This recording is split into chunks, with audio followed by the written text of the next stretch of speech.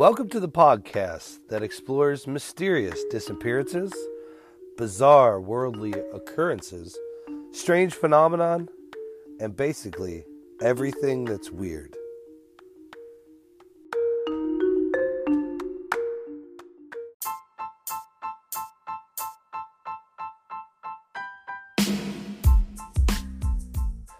Welcome to the podcast, Everything That's Weird. We are your hosts, Brandon and Anthony. Tonight, we are talking about the mysterious disappearance of Maura Murray. Crash Bandicoot. Yes, this is... Well, I texted you and I said, there's a lot to this case. And you're like, yeah, there is. And I'm like, no, you could literally do a whole podcast, nothing about anything else but this case.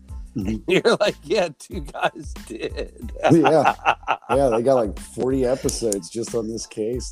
They said they had some like 8 million downloads of their podcast just on this case. So, real quick, probably the reason this is so popular is, and I hate to even say this, but like, coincidentally, like the week that she went missing, Facebook launched. So this became like the first social media attempt to like locate somebody that was missing. Yeah. Okay. It also has all the points that you need for a good story. There's affairs. Is it okay? Can you call it an affair when you're not married? Yeah, sure. You can? Yeah, sure. Why not? There's plenty of people. I know people that have been together for decades and they never got married. I mean, they're okay. They're like, basically married. You know, they've never been apart. Seinfeld said, like that. I've dated girls for a long time, but unless you've had a wife, I'm playing baseball and you're playing wiffle ball. Right. Okay, so whatever. There's affairs. There's this beautiful, smart, athletic girl. Very smart. Oh, like the smartest. 1420 SAT. The most athletic. She's all-American.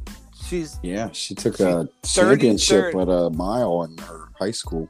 Totally. She's 33rd in the country in cross country. Yeah.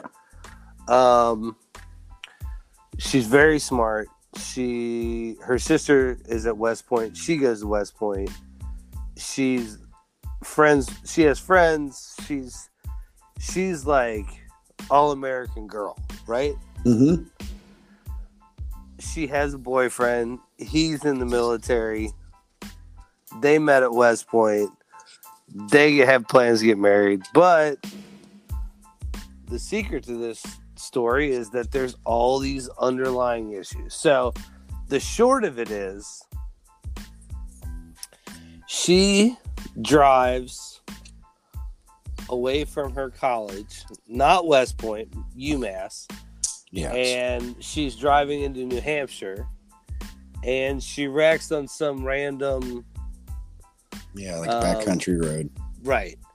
And several people see her, and we'll get into all this, but like several people see her. They say, can we help you? Do you want us to call for help? Do you need help? She's like, no, I'm good. I already called AAA. So they're kind of like, okay, now this is like 2006 where like it's not, no smartphones really? 2004. Right, I'm sorry. But there's no smartphones. No. Right. So everybody kind of has a flip phone or like a candy bar phone or whatever. Yeah. So they finally do call the police. The police come, and when they come, the car's crashed and she's gone. Never to be seen again. And it seems open and closed. And that's, maybe somebody picked her up and, or maybe somebody was following her, But there is all this other stuff that's going on with her. So let's just start at the beginning. She is in high school and overachiever. Yes. Super smart. Right. She pretty much could write her ticket to any college because they were all recruiting her. Harvard was recruiting her, everybody. And she chose West Point, which is still a very difficult school to get into. And they took her lickety-split. And, kudos to anybody that goes to a military school for college, because I feel like you're doubling down on the pain. Yeah, right. Right. Like, I feel like it's toga parties and like living room luge, but not at West Point. Right. They have like a very strict schedule. I heard what their schedule was. It starts at 5 a.m. Right. And you have like your basic calisthenics and workout routine that is tailored to you. Right. And you have to do that. And plus, you have to read the paper from front to back to be caught up on current events, especially like world events. Not so much sports and like lifestyle, but like more so like current events that are happening in the world. Then you have like a study period. Then you go to like class, like all day. Yeah. Then you participate in whatever extracurricular you do. Yeah, which her and her sister Julie ran track, and the way she put it was that like 3 hours where they were like doing their track thing was kind of like their break. Which is crazy. So like running track was their break. Right? So like, but that's when they were together and they could talk and this isn't like, I didn't even just pick this up from like this story. I was actually watching a bowl game and the Navy had a quarterback that got drafted. Yeah. Well, I think he got drafted by Baltimore. And Baltimore drafted him in like the 5th round. And in the bowl game, they were going over his daily routine. Dude, it starts at 5 a.m. Yeah.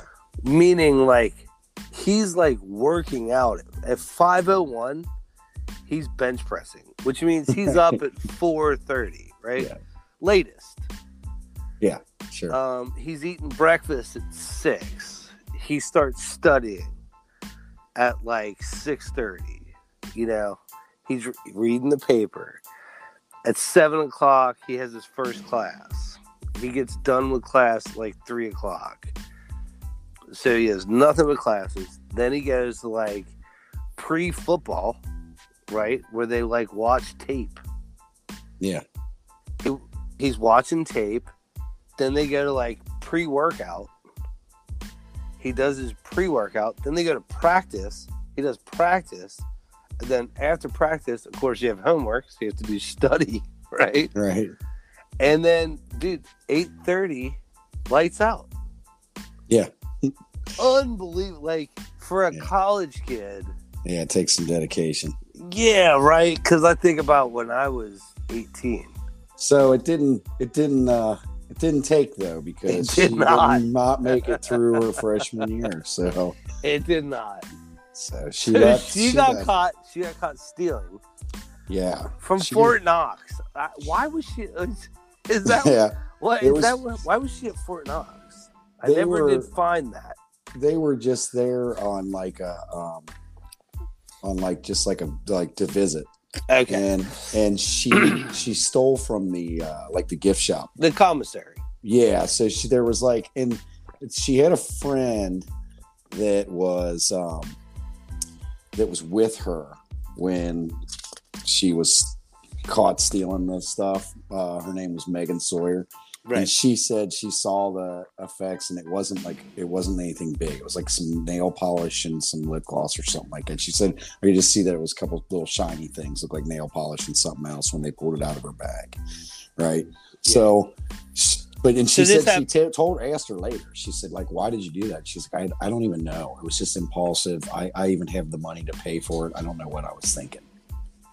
And it wasn't very much money.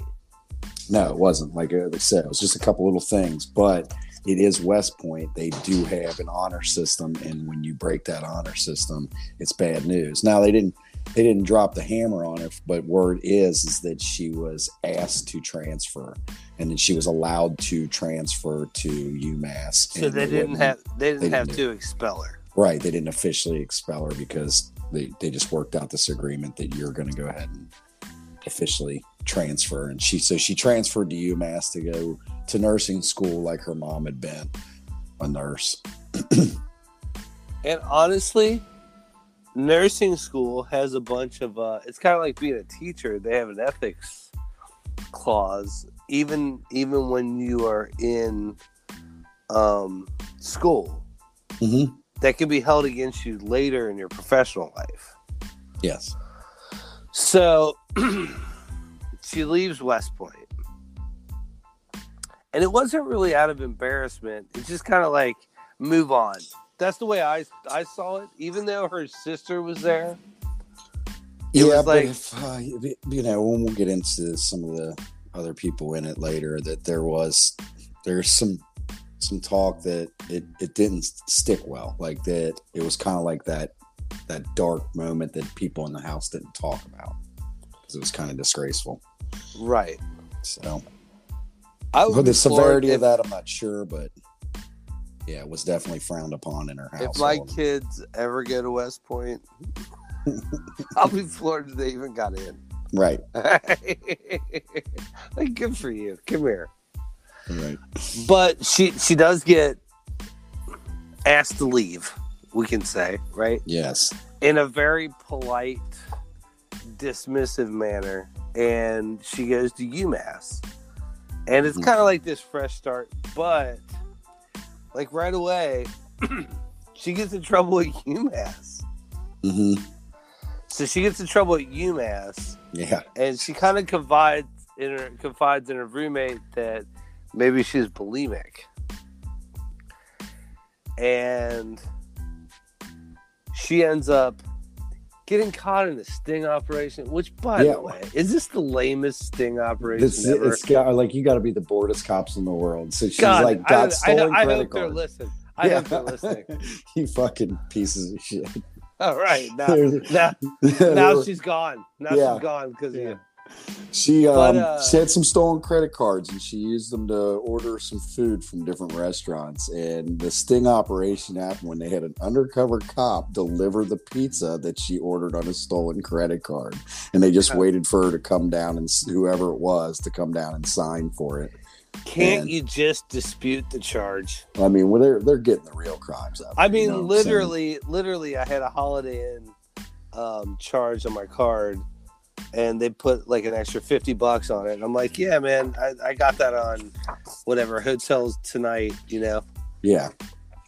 I already paid for it. And there's no incidentals at the Holiday Inn. It's not like there's room service. Right. You know what I mean? Right? Yeah. I didn't throw the TV out the window. So the funny thing is that it was so like minor to the court system that their penalty was be good for 3 months and we'll throw out the charges. Right. So they went through a sting operation for we'll throw out the charges if you just behave for 3 months. God damn, right? Yeah. You know what's fucked up though is she could not behave for 3 months. She didn't behave. she couldn't. She got She didn't behave. No. So yeah, go ahead. Well, good. Well,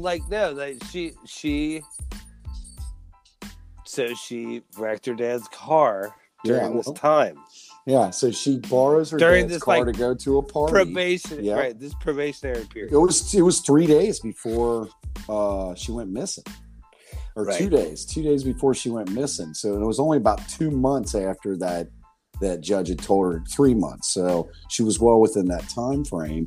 And she borrowed her dad's car to go to a dorm party. And about 3:30 at night, she was leaving and she wrecked it into a guardrail.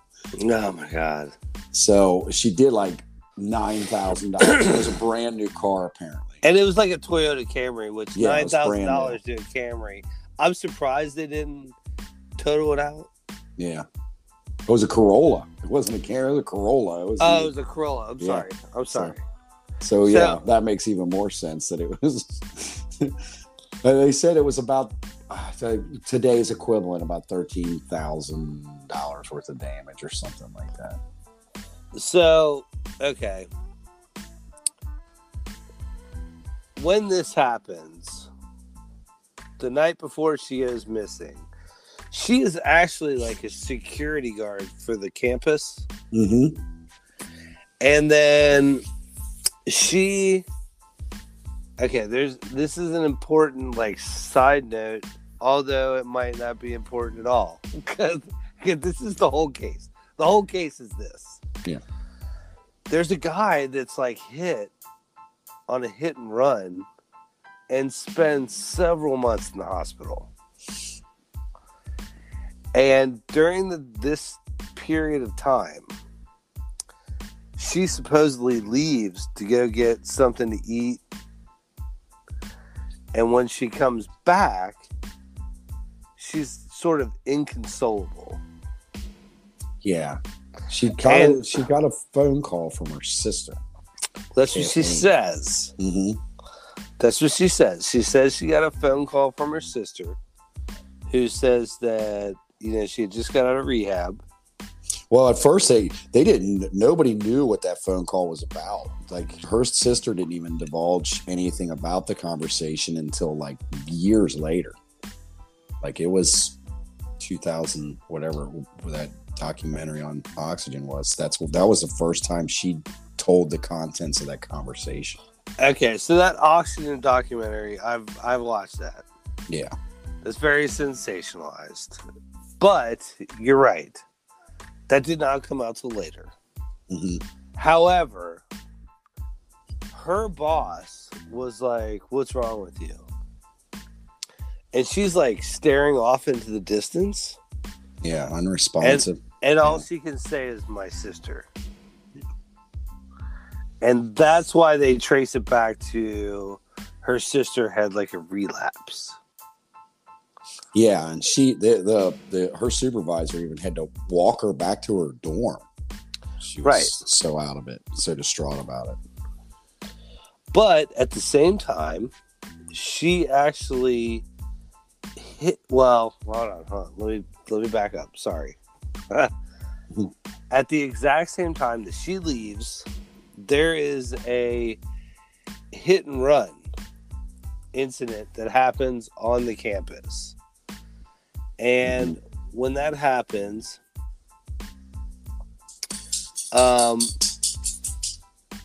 it's this guy named Patrick Vossi.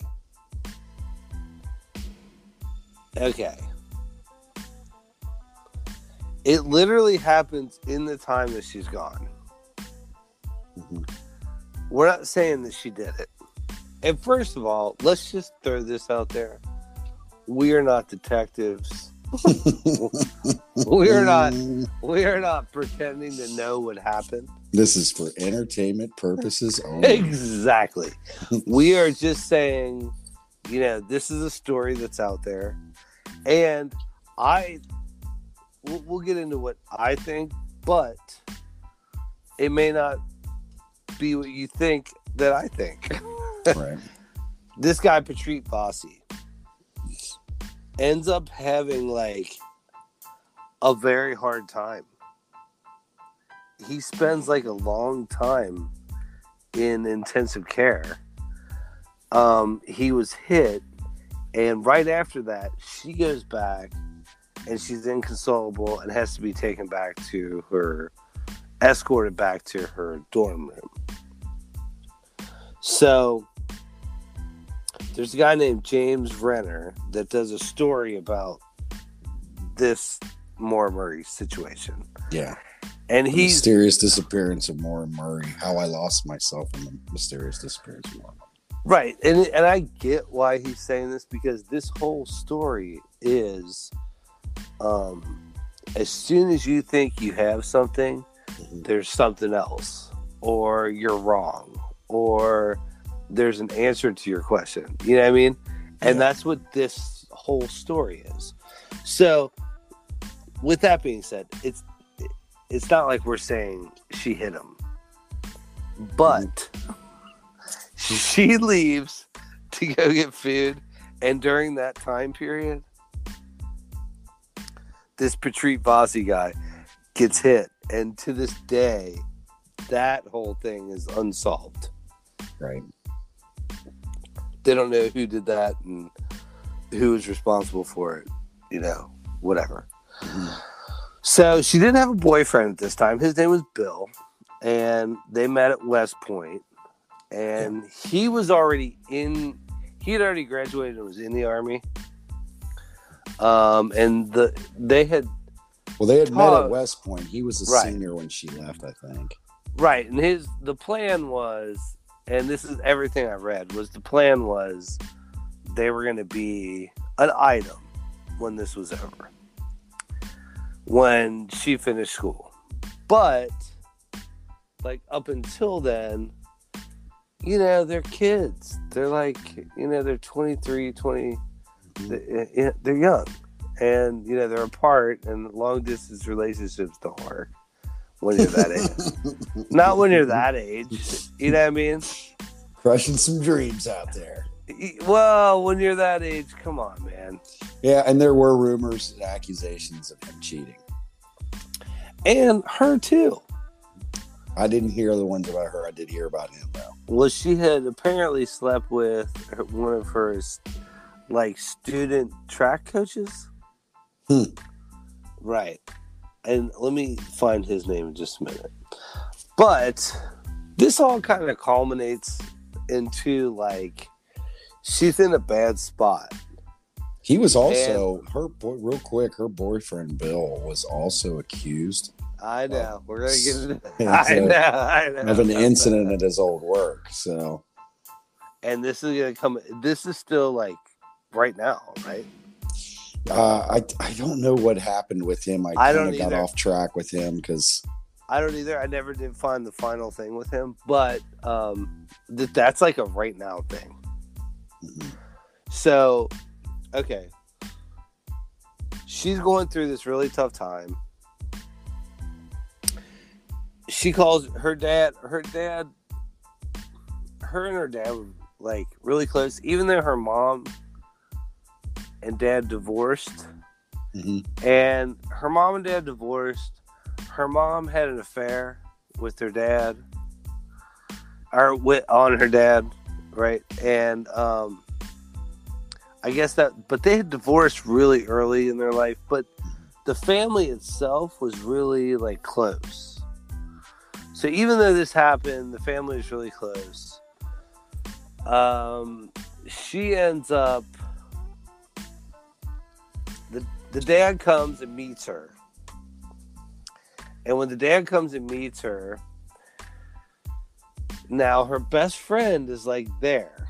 And she never hears of this plan to buy a car. But there is this plan to buy Maura a car. Because she's driving a Saturn. Yeah. And we all know Saturns are terrible. We all do. All of us. If you have a choice between a Saturn or a Honda, buy the Honda. Right? Right. They're not making them anymore, so.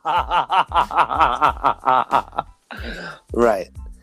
But, no, all joking aside, we're probably not going to get Saturn sponsorship. But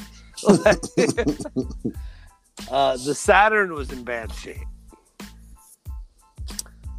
So much so, and this will come into play later, her dad had taught her like an exhaust trick to throw a rag in the exhaust as to not attract police attention.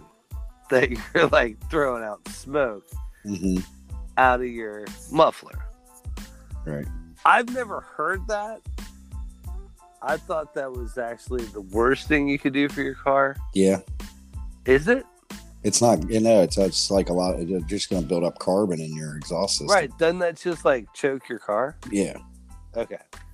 So whatever. But apparently that was a quick fix, like, Scotch tape situation for short driving. So she wouldn't attract attention to herself. All right. And that'll come up a little bit later. But she and her friend Kate end up going out, and then they wreck her dad's car. Well, she does, right? Yeah, they went to the party together, but I'm pretty sure Maura left by herself and wrecked by herself. And then she comes back to the hotel. Her dad's there. Mm-hmm. She ends up hanging out with her dad. She's like, he's pissed about the car. Mm-hmm. Yeah. He actually says, I was mad. Yeah. I was mad. And a lot of people come down on her dad. And I don't really have an opinion. It's easy to do. The guy did and said a lot of odd things during interviews and the news station. I mean, one thing in particular stood out as odd to me is that Fred in a news interview when they were, because he did 100, there was tons of them. They were always asking him, and they always do that where they have the family reach out and like say something directly to the child on through the TV. And one of the things he said, looking right at the camera, and he was talking to Maura, and he said, if you're listening, we can bang away at this stuff same as we've done every time until we fix it. Don't be afraid, please. So which was really odd, like in the middle of all this, that he would say that to the camera, like, because his assumption is that she was taken and murdered now. Like if you talk, when he talks in interviews now, it's somebody took her and murdered her. But that sounds like angry that she went, which I thought was odd. So it's easy for people to start pointing fingers at him because he kept, doing stuff kids, like that. I have kids. You have kids. Your kids are way older than my kids. Yeah. We're the same age, but your kids, you were smart about it and they had kids when you were young so that you don't have to do it. You were much smarter than me. I got two out of the house. I'm going to be 75 years old, raising teenagers. But like, you have to admit, not saying your kids' names, but like your boy and your girl, you have national media attention on you, Brandon, and they're like, hey man, what's up with your kid? What's up with your kid? And they're in your face and they're pointing, they have a microphone. That's got to be nerve-wracking. Sure. That's to say. Right. And you have to be like, part of you as a dad is like, fuck all you guys. All you want is fucking ratings. Yeah. So I do understand the reserved nature of it where, you're like trying to put them in the best light. Yeah. I do get that. Yeah. And I think everybody would understand that if there was their kid. You're trying to like, and saying something like that maybe puts the proposition out there that, maybe. Yeah, if it's possible that she's just out there angry, that she'll come back. Yeah, exactly. It's like almost like a desperate plea. But when you get these internet trolls, and that's what a lot of this was, because that the guy you were talking about, James Renner, he had actually started up this website that was a crowdsourced website where people came in and man, the conspiracy started flying. So every time the guy spoke, they wanted to pick it apart. So it was one of those things where things got out of control mostly because of this. And that's why the family didn't want anything to do with James Renner. They didn't even want him to write the book because they had saw a lot of this stuff that was being said and allegations being made about their dad and all that stuff. So they They didn't want nothing to do with him. And it's easy. That's why we put like a kind of disclaimer when we started this, because like we're not trying to say that we know what we're talking about, right? You know what I mean? Yeah. We really aren't. We're not trying to be like 60 Minutes or Dateline. No, we just want to intrigue people to go and look into the stuff. There's a story out there. Yeah. Right. And we're trying to give you the most information about what the story is, and then we kind of give you our opinion. That's all we do. And so with this, like, honestly, me and you don't have a dog in this fight, right? We're just kind of telling you what's going on, but she doesn't make it easy. Yeah, that's what makes it weird. That's why what makes it weird. She emails her teachers right after this incident. Yeah, and says, "Well, there's been a death in the family, and for the next week, I'll be out." Right, and she had a friend that she was attending UMass with, and they were in class together, and they used to carpool to clinicals together. Her name was Erin O'Neill. Right. And she said that she even turned in her homework the night before she went missing and called her that night and said that she had a family emergency, that she would be gone for a little while, and that she asked her if she wanted to return the clothes that she had borrowed from her. And she said, "No, you don't have to. It's no big deal."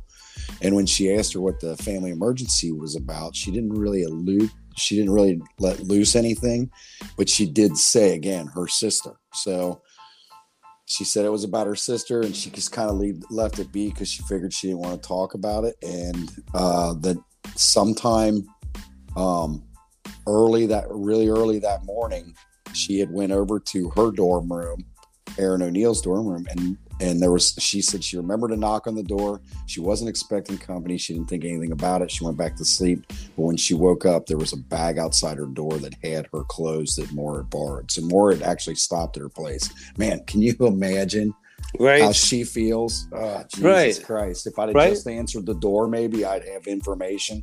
Where are you going? Why don't you tell me where you're headed? Yeah, because you never think that's the last time you're going to see somebody. Yeah, that's got to be a true mind job right there. Yeah, because that's happened to me in my life.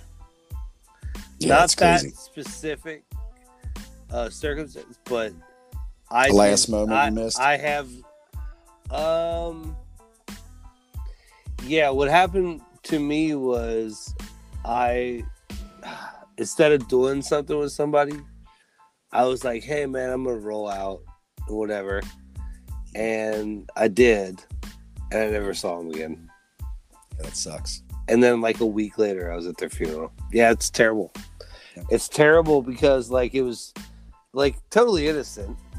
Like not like I had any kind of like vendetta, like fuck you. You know what I mean? Just like I'm good. I'm a bail. And then like literally like 7 days later, I was like, "Hey, did you hear what happened?" And I'm like, what? And yeah, terrible. It sticks with you forever. That happened 20 years ago, and I'm still talking about it. Right. So she emails peeps, her professors, and says, "Need a little more time." So then she leaves, and when she leaves, she's in a car that her dad told her to put a rag in the tailpipe, as to not attract attention. And she takes off, and she drives for like four hours, right? Yeah, it's like 3.5 hours. So I've never been to New Hampshire. So like that's one part of the country. So New Hampshire, Vermont, Maine, and parts of Connecticut. I haven't been there. Yeah, so apparently she left Massachusetts, and a lot of her trek was through Vermont and then eventually snaked back in. So she was kind of going up the border, it sounded like. Right. Where she snaked back into New Hampshire.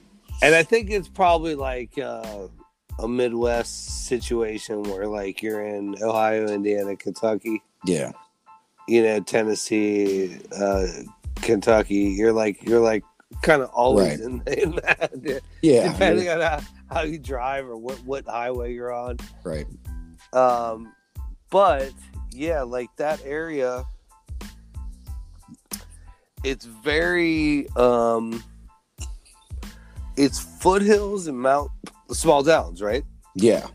Yeah. Yeah, it's actually a lot hillier and then there's mountains because of course there's a lot of skiing in Vermont and New Hampshire, but they in Massachusetts where she's from, Haven, I believe it's what it's called. Haven, Massachusetts, which was the home of Ocean Spray, by the way. They grow lots of cranberries there. It was you know what? That makes sense. They have the bogs. Yeah, they have a lot of bogs. They were known as they would mine bog iron in Haven, Massachusetts. What's bog iron? It's exactly what it sounds like. It's iron found bog. Yeah. Huh. So there's some kind of minerally action in the water that creates the iron, and then it's collected out of the bogs. Yeah, it's crazy when you see how like stuff like that's grown. Like I always thought pineapples were on palm trees, but they're not at all. They're right out of the ground. They grow about 3 feet off the ground. Yeah, and they're not native to Hawaii.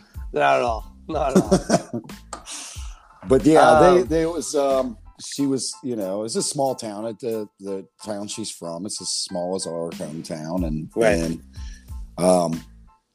there was, there's a few claims to fame there, different people, writers and athletes. There was actually a guy that was on the first season of Ultimate Fighter, if you watch that show. And really? Yeah, he was from there. So, there was another guy that's an author that I get it. I'm, my nerd side, my secret closet nerd side that plays D&D and reads dragon novels.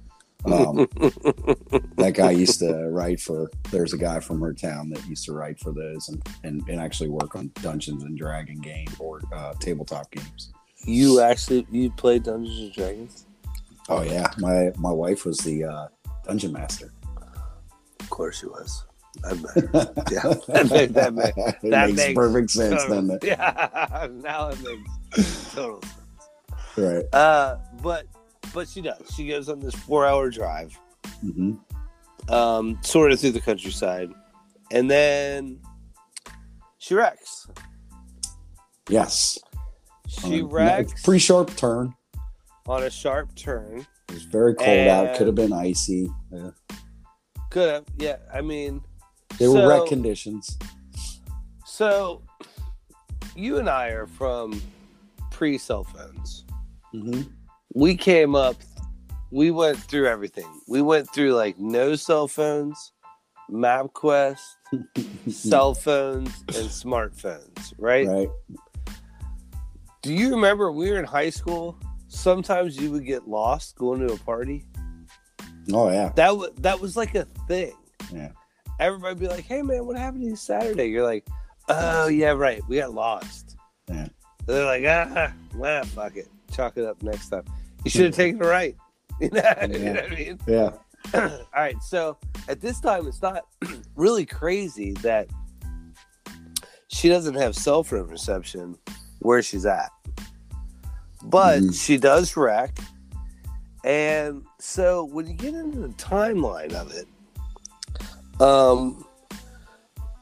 there's this guy, Butch Atwood. He comes by. He's a school bus driver. And he asks her if she needs help. She says no. Well, he has no cell phone service. Well, he lives within sight of the crash. Right, but he has no cell phone service. Yeah, he knows there's no cell phone service up there. So she says, I already called AAA. He immediately knows she's lying. He knows she's lying, right? Mm-hmm. So she says, I called AAA. He goes home. But like you said, it's right there, right? Yeah. All right. I mean, it's right up on the left. If you're looking at the map where she wrecked, the next intersection that comes up, there's a road there. He lived before that. I mean, and that was all that stuff is like completely within sight line of the crash. So he was really close. I mean, she probably watched him pull in his driveway. Right. Then they call from a landline. Yeah, he called, and the neighbor that was behind the crash called also when they saw the crash. They just were witnessing it out the window. So it's like, all right, it's New England. It's 7:27. Mm-hmm. When the first call came in, yeah. In February. Right. Okay, so it's dark. It's dark. It's cold. And there's probably snow. It's 2 foot of snow, they said. There's about 1.5 feet to 2 foot of snow on the ground. So by 7:46, 19 minutes later, cops are there. Yes. According to the police. According to the police. That's when they arrived. Now, there was a woman that was driving by the accident scene who claims that there was a guy smoking a cigarette. Yeah, and there was a cop car there that was already there within 7 minutes of the accident.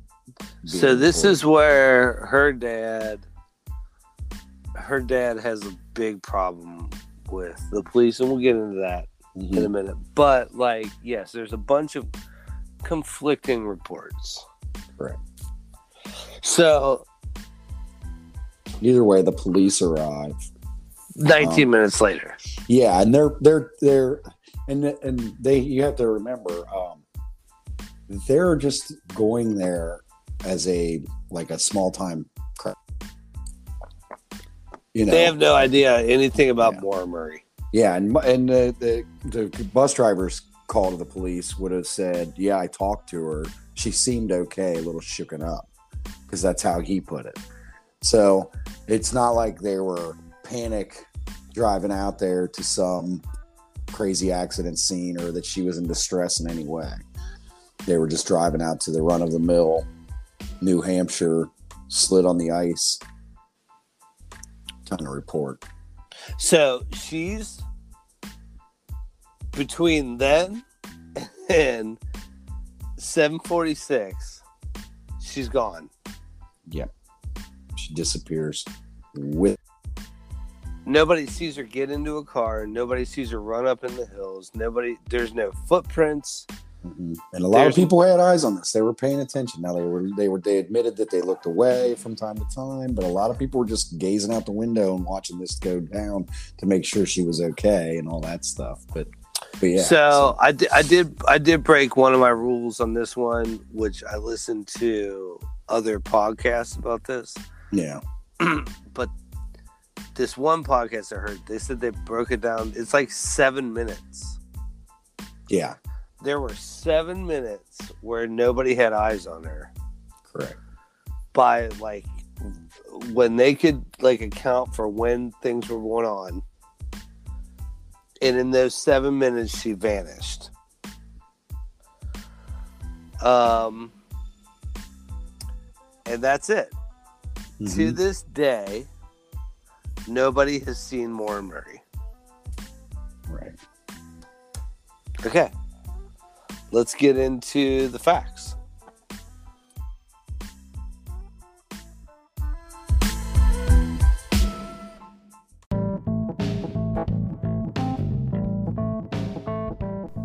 When people ask you, what do you do for a living? Do you want to be able to tell them I'm a producer? Well, now you can.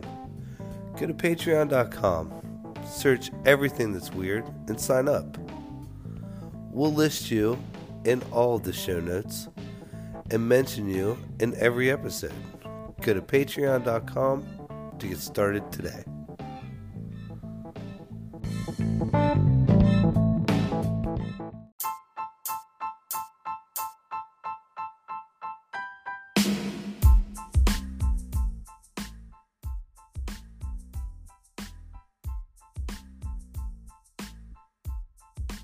So at this point, Maura's missing. Mm-hmm. Yep. But they don't say that she's missing. They kind of think that she ran away from the scene of the crime which would be drunk driving. Because in her car, there's a receipt from the liquor store. Yeah. With all the ingredients for a mudslide. Yeah. And a box of wine. And some vodka wine coolers or something. Yeah, I don't know what that is. What are fucking wine coolers? I thought wine coolers were. I thought wine coolers were malt liquor. When whatchamacallit started doing them, Smirnoff. But I thought that was way later. That's malt liquor, dude. That's not vodka wine coolers. Yeah, I don't know what they mean by vodka wine coolers. But there was a receipt, and apparently she was on camera, and the camera was given to the police, but the police have that footage. They've never shown it. Or her actual purchase, right? Right. They didn't, and they also have her on a camera withdrawing some money for like most of her bank account. She like basically emptied her bank account at a ATM, a walk-up ATM. They caught her on camera, and they never released that footage either, which is odd. So we touched a little bit on they were gonna her dad had come up to hang out, and he had talked about buying her a car because she was going to like clinicals and whatever, and they had taken a bunch of money out. Well, he had, and her friend had said she never heard anything about taking she had never heard anything about buying a car. Yeah, but her dad had withdrew like $4,000. Yeah, and he didn't have it. He basically drained his bank account because later it comes up that he actually loses his house to like foreclosure. And I can tell you, as somebody that has done home loans, you have to be delinquent for a long time. Right. So like they did like a forensic thing of his. They had a forensic accountant look at his stuff, and that $4,000 never went back into his account in any manner. Right. So she's missing, but they think that she ran away because she was possibly drunk because of what was left back at the scene. So there's a few conflicting reports. Well, the police also believe that it's possible that she was pregnant. Now, that was something that James Renner said too. The police said that because they said when they looked through her Google searches that she had been looking up effects of alcohol in pregnancy. And she had also had an affair. Mm-hmm. Again, quotation marks. I don't know if you can have an affair when you're not married, but like with the school's assistant, he was like a student track coach. Is the way?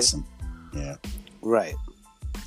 So that guy has an alibi. He's immediately cleared. But she does have a boyfriend, this guy Billy Roush, and he's in like Oklahoma.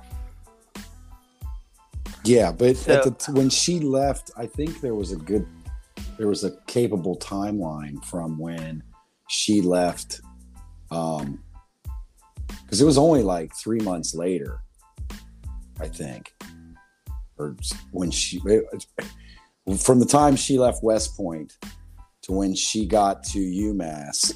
She wasn't at UMass that long when she got into trouble with the credit cards and then got in trouble, then wrecked her dad's car. She hadn't been there that long. Right. So there's a possibility that she could have been pregnant by Bill, her boyfriend. Maybe. I believe the timeline works out where she could have been pregnant from Bill. And but at the time of her James disappearance, Renner's, but at the time of her disappearance, he's in Oklahoma. Yeah. Right. But James Renner's theory was, the guy that wrote the book, what he believes is she was pregnant.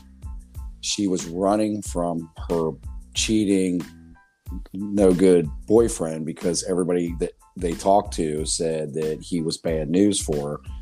And also her overbearing father, who pushed his girls, to be great all the time and all this stuff. So that was his theory too, was that she was pregnant and running away from the men in her life. That was the police's. That was their theory. Yes, and that was right in line with James Renner's theory. So they had also on her computer, besides the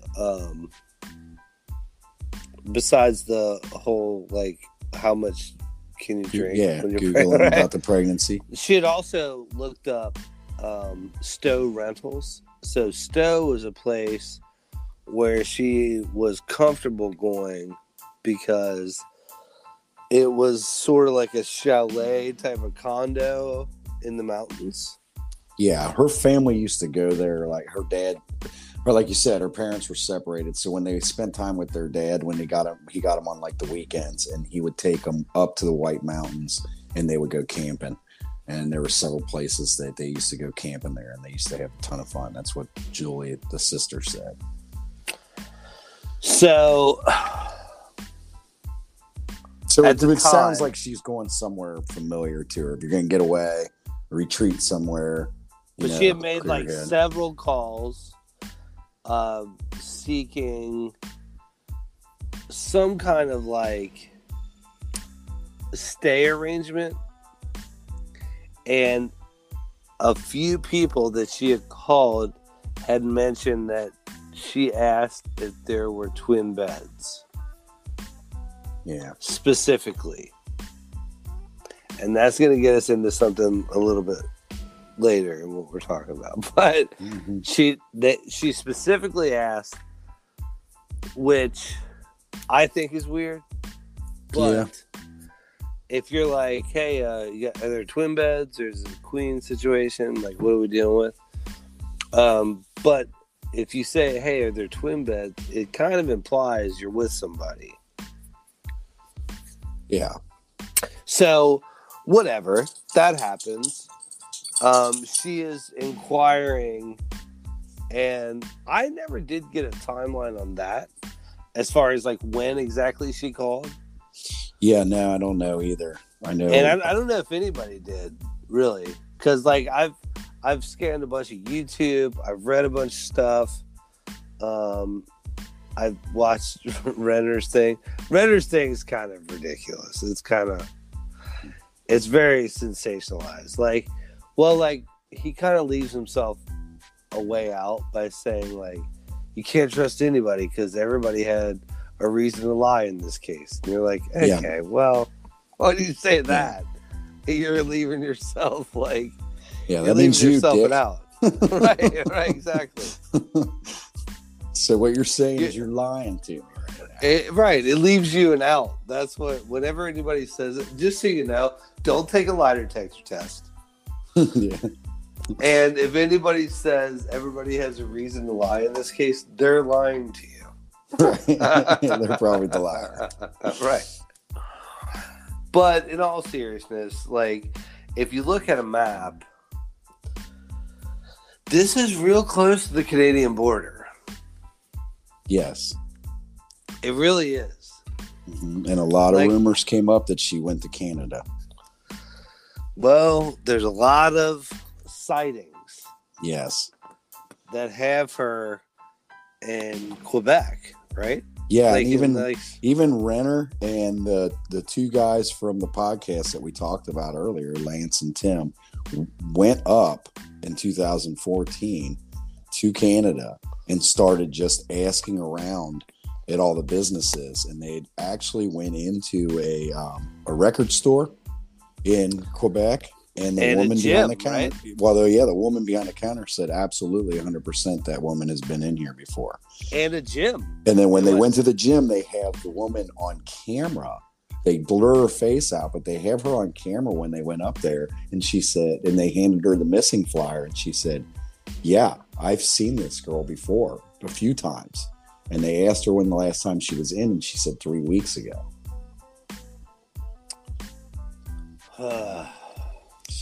And there was a few more sightings after that, but then a couple of them, one of them was like a language barrier problem, and when they got a good translator to come in and translate for this lady, I didn't see why, but I'm guessing it's because she spoke French exclusively. Okay. And probably didn't speak English well, and somebody translated for her, and she was actually saying no. I've seen a lady that was very similar to this, but the eyes were different, and this was different, and such. So it was like, I think there was some confusion with that one. Right. So she's very I'm trying to think of the right way to say this without saying it. She's white. She's like Mayflower Wonder Bread white, right? She just is.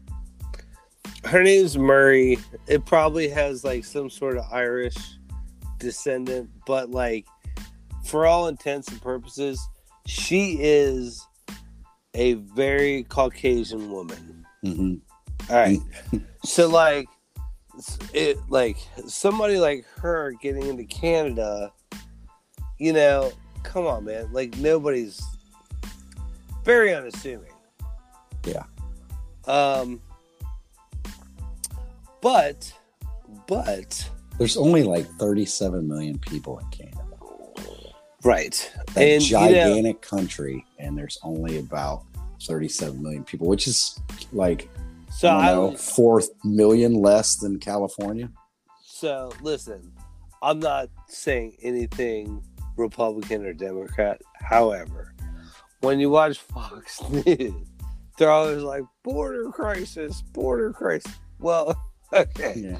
The Mexican border is like a third of the Canada border, right? Yeah. And like, they have like, it's so ridiculous how they have like, it's like a sixth of the troops on the Mexican border as they do on the northern border. Mm-hmm. And literally all of like the terrorists come in through Canada. all of them. All of them. Because they're like, yeah, nobody's fucking checking Canada. Right. Right. No, if you're broke and you want to get in, you go south to get in. Right. If you got money, if you got resources, you're going north. Right. Because literally, there's so many roads and towns, and I mean, especially if your skin's white, then you're gonna blend right in. Dude, seriously, I hate to be like that, but it's true. Or like you're moderately ethnic. Yeah. Right. There's so many towns up there. There's so many towns that border Canada and America. Where like some of the towns, it's like where we're from, and like one side of the street's Canada and the other side's America. Mm-hmm. And like sure. It's just like there's zero. I actually saw something that showed that if you took the population that's in the northernmost part of the United States and you show the majority of the population of Canada and where it's located, there are more people that are United States citizens living in the United States that are north of most Canadians. That makes sense. So, like, Detroit is actually, you guys kind of go south to get into Canada. Right, because when you get to Windsor, you got like this southeasterly direction that you go to get to the Ambassador Bridge. So, well, did you ever watch Silicon Valley? No. Silicon Valley's great. It's all these dudes. They have like a startup and they're dorks. I saw the first few episodes. Okay. I got the premise. Well, the one guy's like Pakistani, and they're getting ready to get public, right? Mm-hmm. And he's like, "Hey," their lawyer's like, "Hey, man, one of your guys is like not a citizen," and he's like, "That's fucked up, man."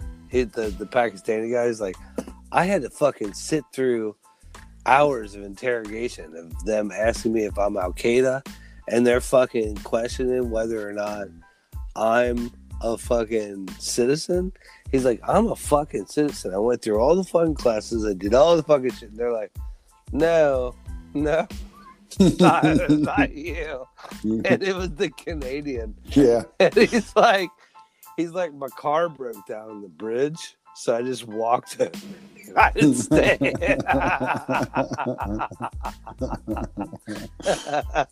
And he's like, unbelievable. Your car broke down on the bridge and you just walked across. Oh, weird. But seriously, there are like, I read it all the time, like on like Instagram or Reddit or whatever. There's these towns that are like half Canadian, half American. Yeah, sure. And it just doesn't matter because nobody cares because it's in the middle of nowhere, right? You're like up in the Dakotas, or you're like, Just better hope Justin Trudeau don't find out you're jumping back and forth across the border. I knew a friend, my buddy Ari. He was from Vancouver, and he came down on his motorcycle, and we were asking about it, and he's like, nobody fucking checked. They just waved me through that. Right. They don't care. He's like, they don't care that you're going to America. You know, I think it was a little bit bigger of a deal there because back in the day, when we didn't have so many of our states that now have recreational marijuana, there was a lot of, and before Canada went full rec, Canada had a lot of grow ops, and they were funneling a lot of weed down through the United States. So there was a short time where I think it was a little bit more intense, but never really anything like the southern border. So when we were teenagers, you could drink at 18 in Canada. Yeah. And it was the same in Mexico, but we lived in Ohio. So, like, Windsor was like our spot. Right. You could literally go to Detroit. Drive right across the bridge. Oh, my God, dude. Yeah. Right across. And you're legal. And coincidentally, Windsor, I think that area right there was one of the last people to give in to the country went full recreational marijuana a few years back, and I think 2017 maybe. Made kind of big news because a lot of people didn't realize that they were like one of only I think there's only 3 total countries where marijuana is completely recreationally illegal. Yeah, because people think the Netherlands is. Yeah, it's not. That's not. Not at all. No, they just have a really high tolerance for it. They don't. It's like a blind eye. It's like a blind eye. Sure. They're like, fine, smoke pot, whatever. Yeah, right. So anyway, she's missing. Mm-hmm.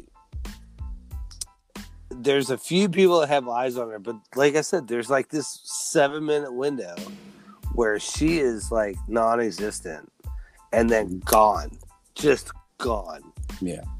So and there was a lot of talk about that they didn't search right away, and that the cops botched a lot of stuff, and they made some mistakes. They definitely made a lot of mistakes. They originally thought she was like a drunk driver on the run. Yes. And she was going to sleep it off. So they were like, fuck it, we've seen this a bunch of times. We can't prosecute you after we catch you when you're sober. Right. Which is something I've never done. I mean, that's ridiculously illegal. I would never run away from a crash site drunk and not report it. Are you being facetious? Never happened to me once in my life. Not even twice. Not even 3 times. Not even close. But you get it. Like, that makes okay, fine, whatever. All joking aside, if you're a cop, you're like, yeah, man, they fucking just ran away, right? Right, and they and I do understand. They know they know exactly what the hell happened. Because her Diet Coke can that she had in her cup holder smelled like wine. Mm-hmm. she's just cruising, drinking some wine. Yeah, she was drinking and driving, but I don't know if she was like hammered. Like there was the Oxygen special that we talked about. The chick that did it, Maggie Freeland. Which kudos to her. It was a little sensationalized, but kudos to her because she did do a lot of digging and came up with some interviews with people that nobody else could get and stuff. So, but she did this. She did the drive. She tested it out. She did like a litmus test where they show that first camera where she goes to the ATM. She goes there and they clock it at like the exact time that she went to that ATM, and then they drive to the locations that she went to, the liquor store, blah, blah, blah. And then they go, because apparently at some point she picked up an accident form too, because her dad had told her to get an accident form so she could report his accident. Right. So she had picked that up. She goes to the liquor store and she does the drive. Well, they did the drive too. And she said she was finding it hard to believe that by that point she would be like so incapacitated that would cause the wreck. Like she wouldn't, she'd have to be just like smashing some drinks or something like that, she'd say. But that's, who knows really, because who knows if she wasn't like, woohoo, and just crushed like 3 in a row. You know, you never know. But she also showed up an hour earlier than Maura did. So she made that drive an hour quicker than Maura made the drive. So there's a missing hour of that drive. So I told you I drove to California and I took my time one time. Yeah. But it drove my parents nuts. My parents were like, you didn't call us and blah, blah. I'm like, yeah. Oh, yeah. My daughter's done that. And they're like, you didn't call us. And I'm like, yeah, I meant Mom. It's like, I'm out in the middle of nowhere, you know? Mm-hmm. And okay. It's not the same time, but it's about 7 years after the time that I did that. Yeah. So like, you're that age, I can see why you would do that, especially if you're having a hard time in your life. Yeah. You know, man, sometimes you just gotta, step back. And, like, everything's not so, like, time sensitive. You know what I mean? Yeah, my daughter did it, too. She went to, when she joined the Navy, she drove from Columbus to San Diego by herself. Oh shit. Yeah. So, and that was kind of nerve wracking, but I had like the tracker on her phone. Okay. So I'm like watching her dot go across the country the whole time. And she called me several times on the way and like FaceTime me and stuff like that. And she was stopping in these middle of nowhere places. And she was showing me, she's like, look at this. Can you believe how much sky there is and all this? And I was like, yeah, that's great. Get back in your car and lock the doors. Right. There's fucking weirdos out there. And that's what that is true. They are all weird. all of them. They're all weird. But yeah, so she just up and drove to Florida one time too. Like, well, so then you get it. Yeah. And that was, and that see, that's the thing. It's like nobody was talking about where Maura, nobody could put where Maura was going. Nobody in her family or her friends, nobody. They were like, we have absolutely zero idea where she was going. No, especially with the whole thing with, that there was a death in the family and they, nobody could understand why she needed this break.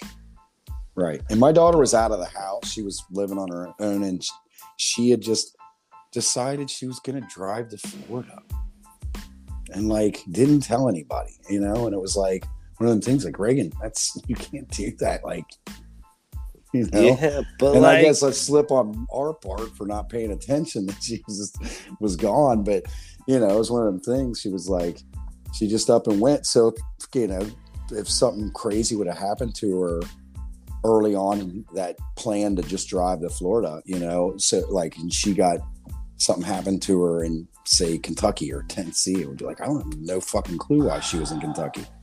But it was because she was headed to Florida, you know. And it might be the same with Maura. She might have been doing something like going to Canada or something. And the wreck sidetracked her. So, well, I know with me, that was the point. Yeah. Yeah. That was with me. It was the point. Pretty sure that was like, her point too. Yeah. You know, you have to. If you want to be in control of your life, and you kind of take the bull by the horns. Mm-hmm. So, like, I know I'm safe, right? Yeah. So, like, I don't get into weird situations. I'm not following people back. Like, and your daughter's probably, you know, as street smart as you are, right?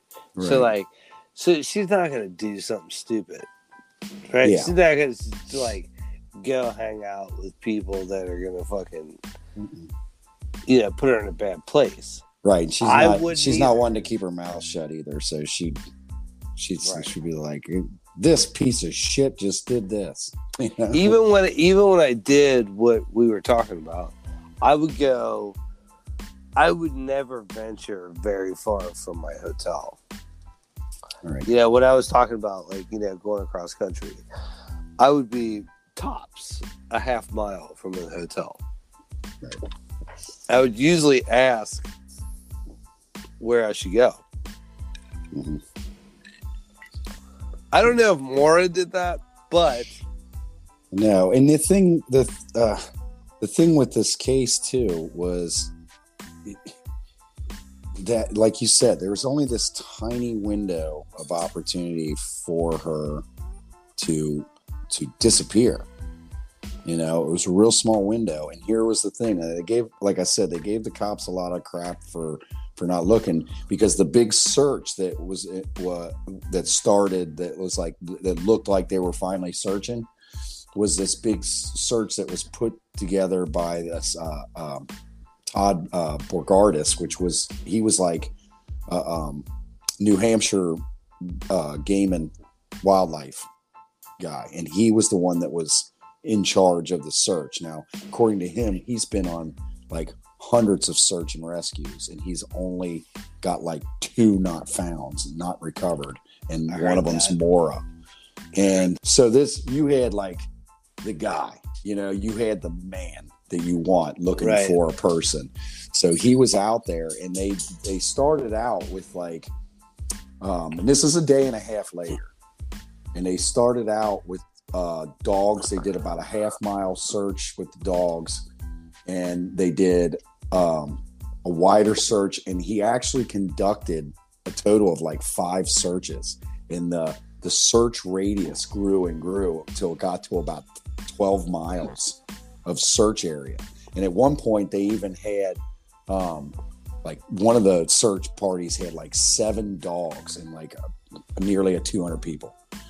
So they were extensive in their searches, cadaver dogs and actual, because there's a difference. There's a cadaver dog and there's a living person dogs, where they're looking for the scent of that person. You know, you give them the gloves, they smell them, and then you take off running, you know. And then there's one that just searches for dead remains.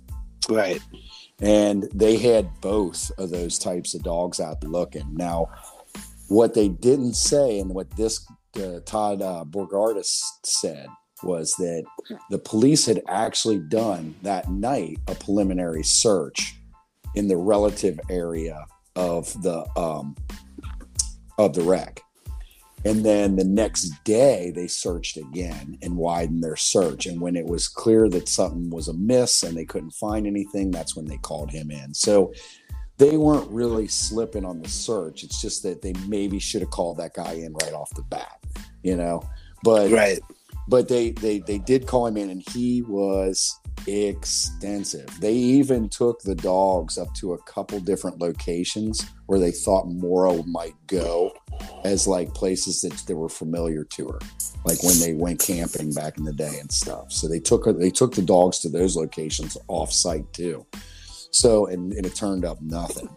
But what did happen on the first day that they started their search, a guy had brought a bloodhound, and the bloodhound actually picked up Maura's scent, walked it down the road to the intersection, and it disappeared. It lost the track, and it did it twice. Right. It tracked it twice to the same spot, and it lost it.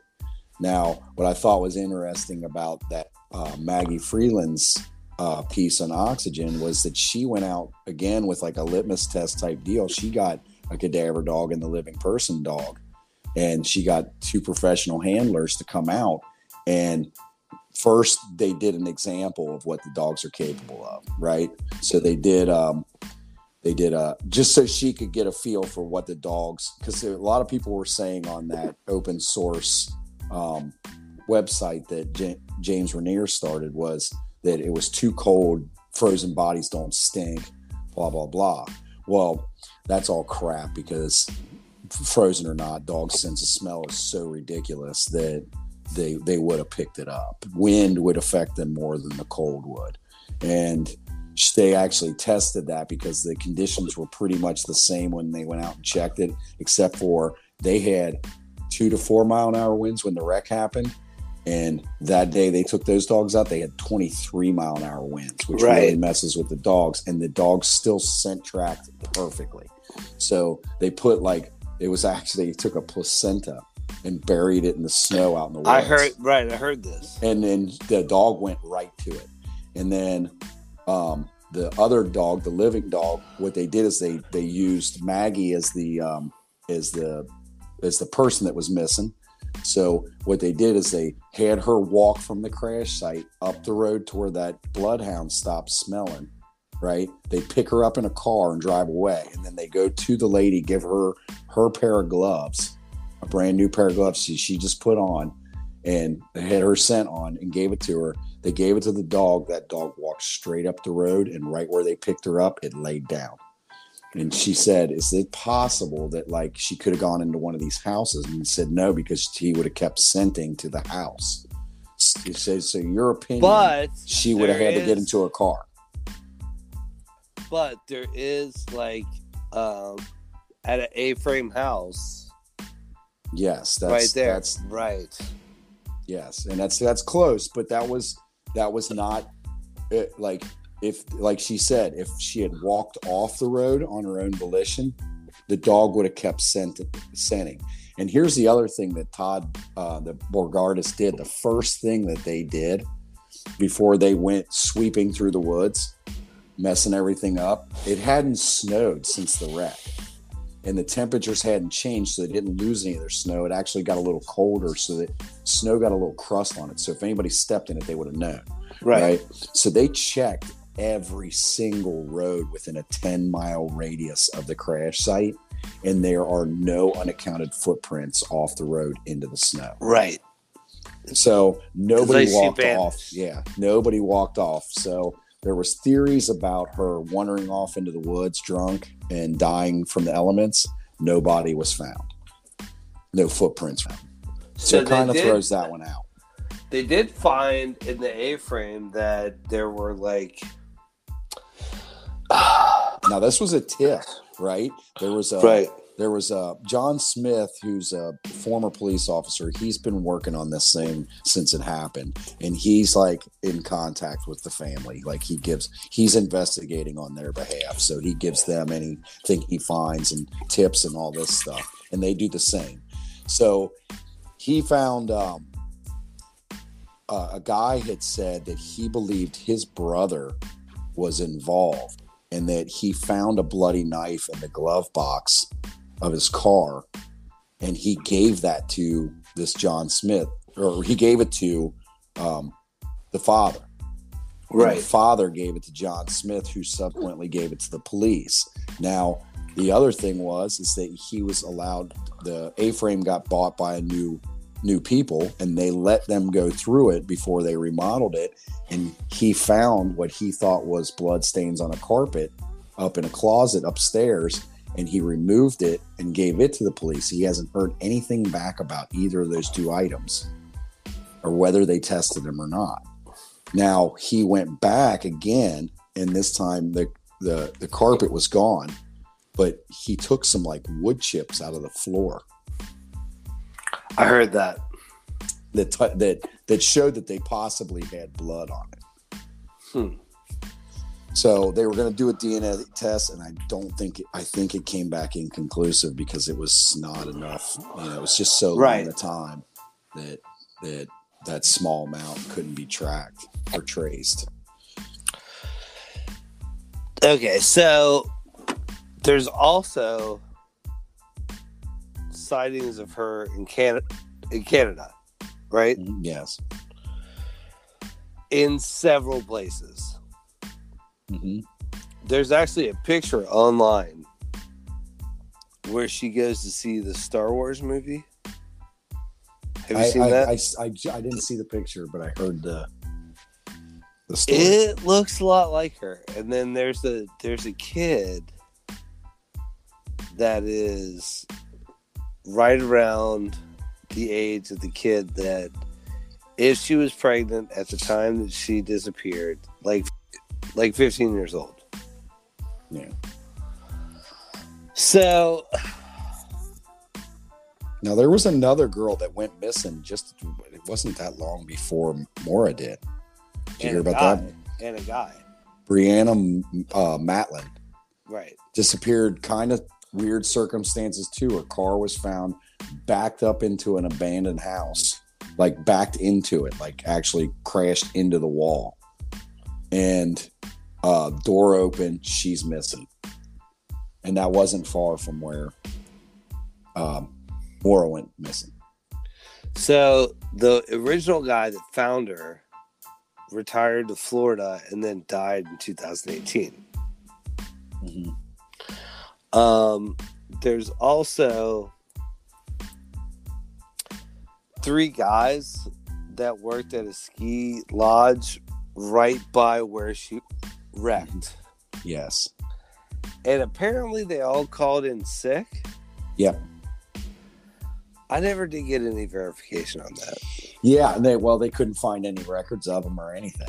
There was just a rumor that was going around that there was these 3 guys, which coincidentally, again, on that special, she got a psychic. I hate psychics for this. I know. And she supposedly had no idea about the case.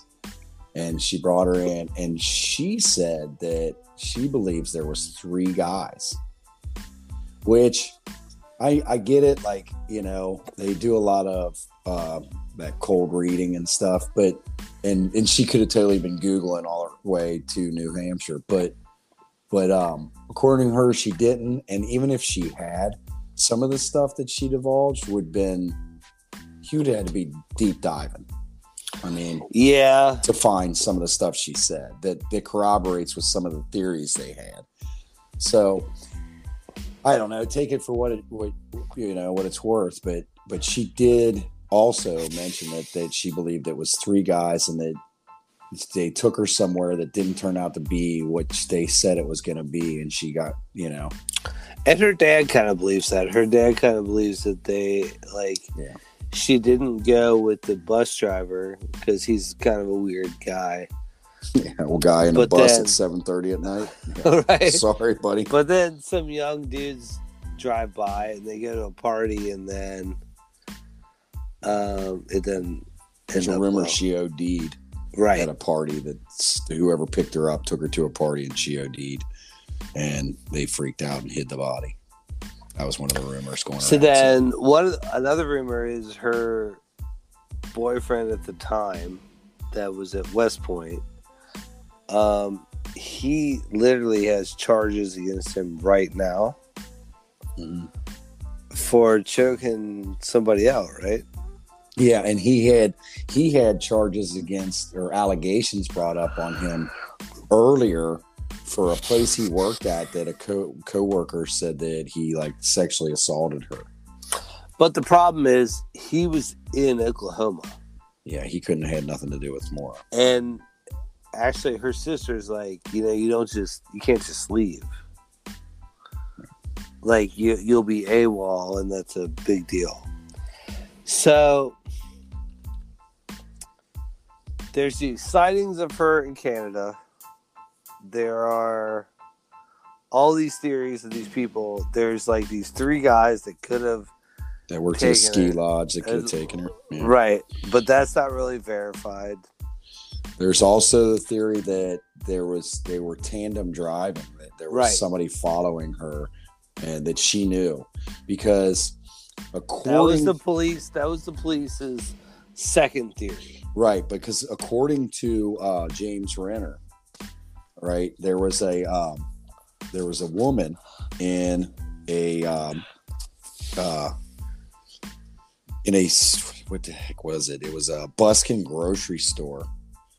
Says that she believed that she rung up Maura and 2 other women, right, about a half hour before the accident.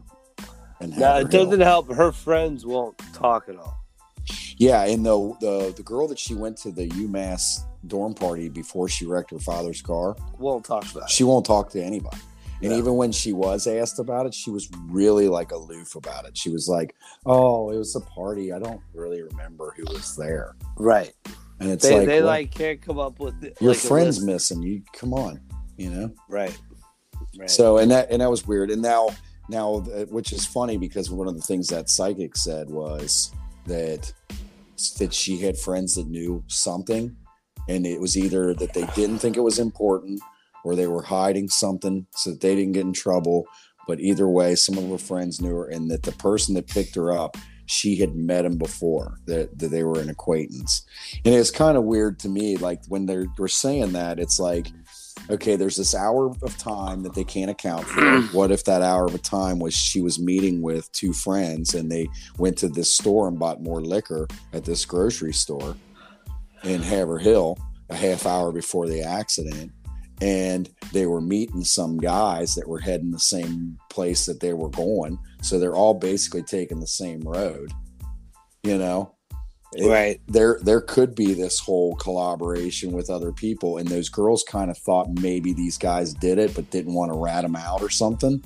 You never know. Like they were more loyal to them than they were to her, because they weren't like close friends. They were just acquaintances. They just ran into each other on the road or something. I don't know. But it seems pretty odd to me, some of the theories that say that, because it's just like, how random would it be to find her on this kind of back road and be like, hey, remember me? There's also like the serial killer theory where somebody was following her. Israel Keys. They said, how lucky it would be to get in a crash, and the first person who shows up is a serial killer. But he never said anything about it. Well, he didn't have much of a chance. They didn't catch him till 2011, and the dude committed suicide in prison in 2012. Right. Okay, right. So, but he never alluded it to anybody or said that to anybody. That was never. Right, but I don't know if I didn't really get a chance to look up Israel Keys, but I don't know if he did a lot of bragging about what he did.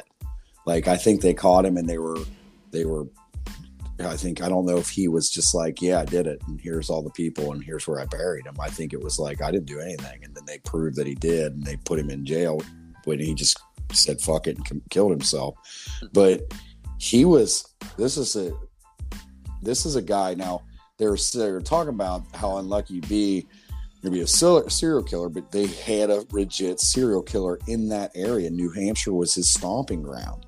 And the thing about that was not only left kill kits. Yeah, he left these murder kits in the woods. Yeah, I know. I heard that. He would like stash like bags with like all this stuff, like zip ties and shit like that, to do all this murdering. And he would just leave them in random drop spots all through New Hampshire, and his targets were primarily people who were lost. Right. So a wrecked girl on the side of the road, he must have been like, you know, if it was him, he would have been like, Jesus, it is my birthday or something. You know, how lucky am I today? It's like that Geico commercial. like running from the serial killer. Yeah. It's like, why can't we just get into the running car? Are you crazy? He's like, let's go hide up in the attic. That old house. What? No. Hide behind the chainsaws. And that murder. Even the guy's like, Jesus Christ. But it is crazy. However it happened is really crazy. Because she's like there and then she is gone. And the police seem to like these three guys that had like probably to me the most probable explanation. Like you have a guy like Butch that comes up. You're not gonna like hang out with that guy, right? Mm-hmm. You're like, thanks, no thanks. Right. But like you have some young dudes that come up, but then the reason the police dismiss them so fast, they must have some kind of solid alibi, right? Yeah, I don't even know if they took that theory serious. I don't even know if they looked into it that much. Right, because I think it was all town folk talk. Right. That's what it sounded like it amounted to me. Because like they couldn't, like all the people that come later, because this is a well-trodden path. And I think a lot of people came through and they looked into that and they couldn't find anything on it and they gave up on it. You know, they couldn't find the record of these three guys that worked at the ski lodge that all called in on the same day. But because I think it was a rumor coming out of the ski lodge of somebody that worked there. There's three basic theories. It's that she was kidnapped. Correct. By a serial killer. She ran away from the scene, got into a car with somebody willingly. Yeah, and started a new life. That went south. Or that went south. Yeah. Or this is like a whole thing to start over. Right. There was also theory on suicide and getting lost in the woods and dying from the elements. But you can pretty much rule those two out because they never found a body and it wasn't. Right, and they call it going squaw. That's what the dad said. Yeah, I've never heard it.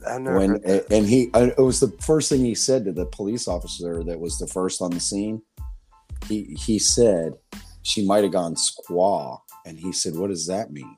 And he said, "You know, I've always told her when we were hiking, you just get off the trail, and next thing you know, you're dead." And it's like, well, that's weird. That is weird. My dad's never said that to me. Like it's a terrible thing to say to your kids. I guess to keep my, like you keep doing that, you're gonna go blind. Whatever. All right, let's see what we think.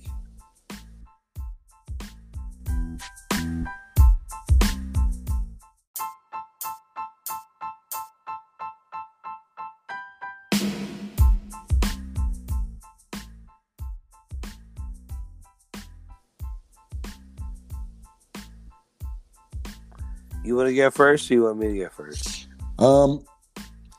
I can go first. Go ahead. All right. Well, I believe I can put the pregnancy thing to rest. That she wouldn't have been pregnant and running from the men in her life scenario, because the woman I mentioned earlier that was carpooling, Erin O'Neill, that was attending UMass with her, and they would do carpool to clinicals.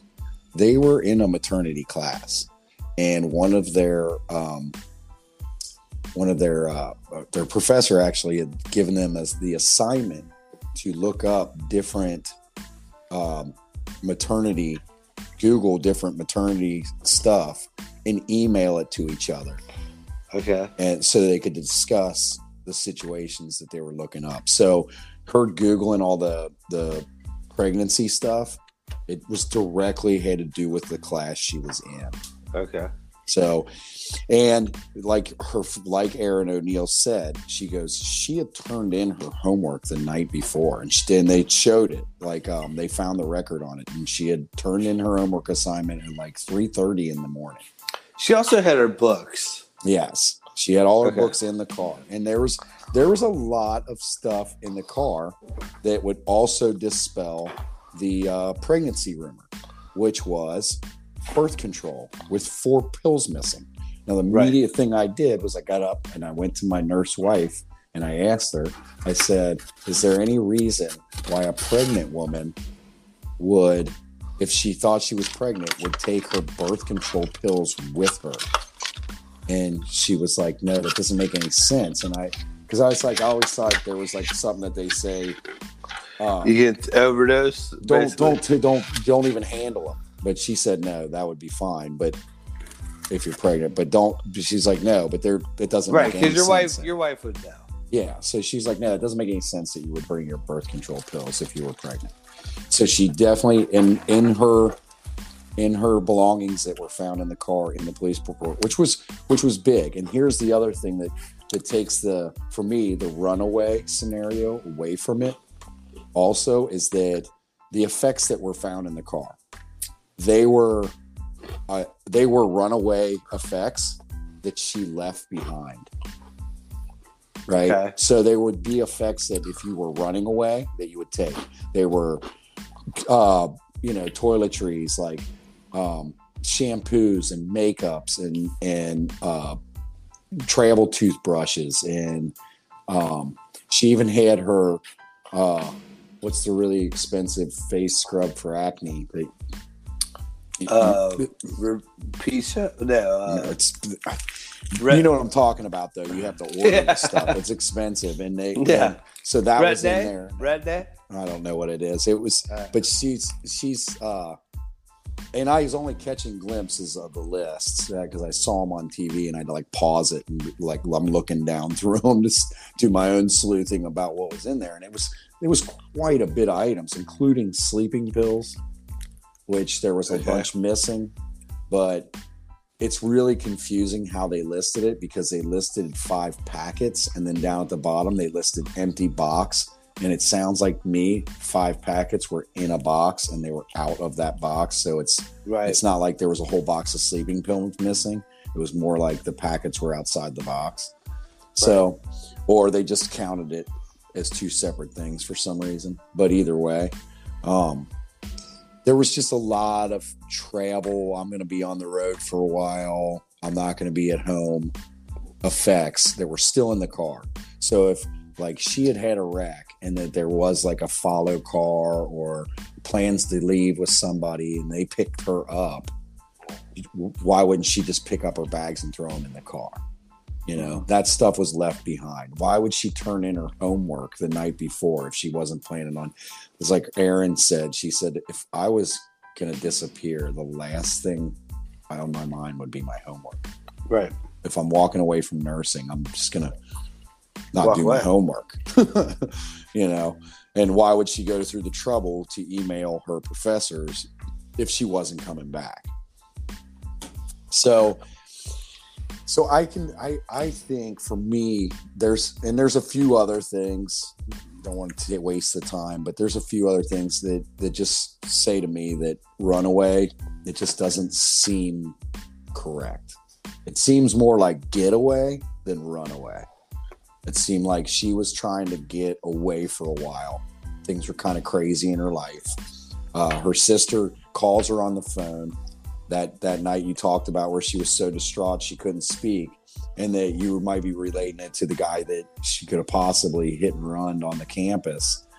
But I think because the sister came out and admitted, and she honestly, when she first said it, she was like, no, it was just a normal conversation. She didn't think anything of it.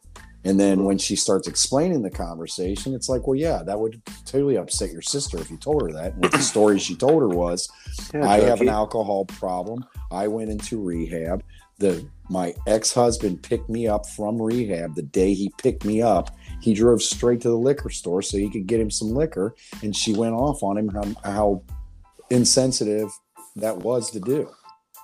And that was the story she related to her. And she was visibly upset about that. And you're right, there may have been something else going on, and she may have been running from that, but I don't think she was running far. I think she was just trying to go clear her head. And I think what happened was she was a victim of circumstance. She's on this road, she wrecks, and they'll tell you, even if it was the guy's first kill, even if it was his first chance at an abduction, maybe he didn't plan on killing her.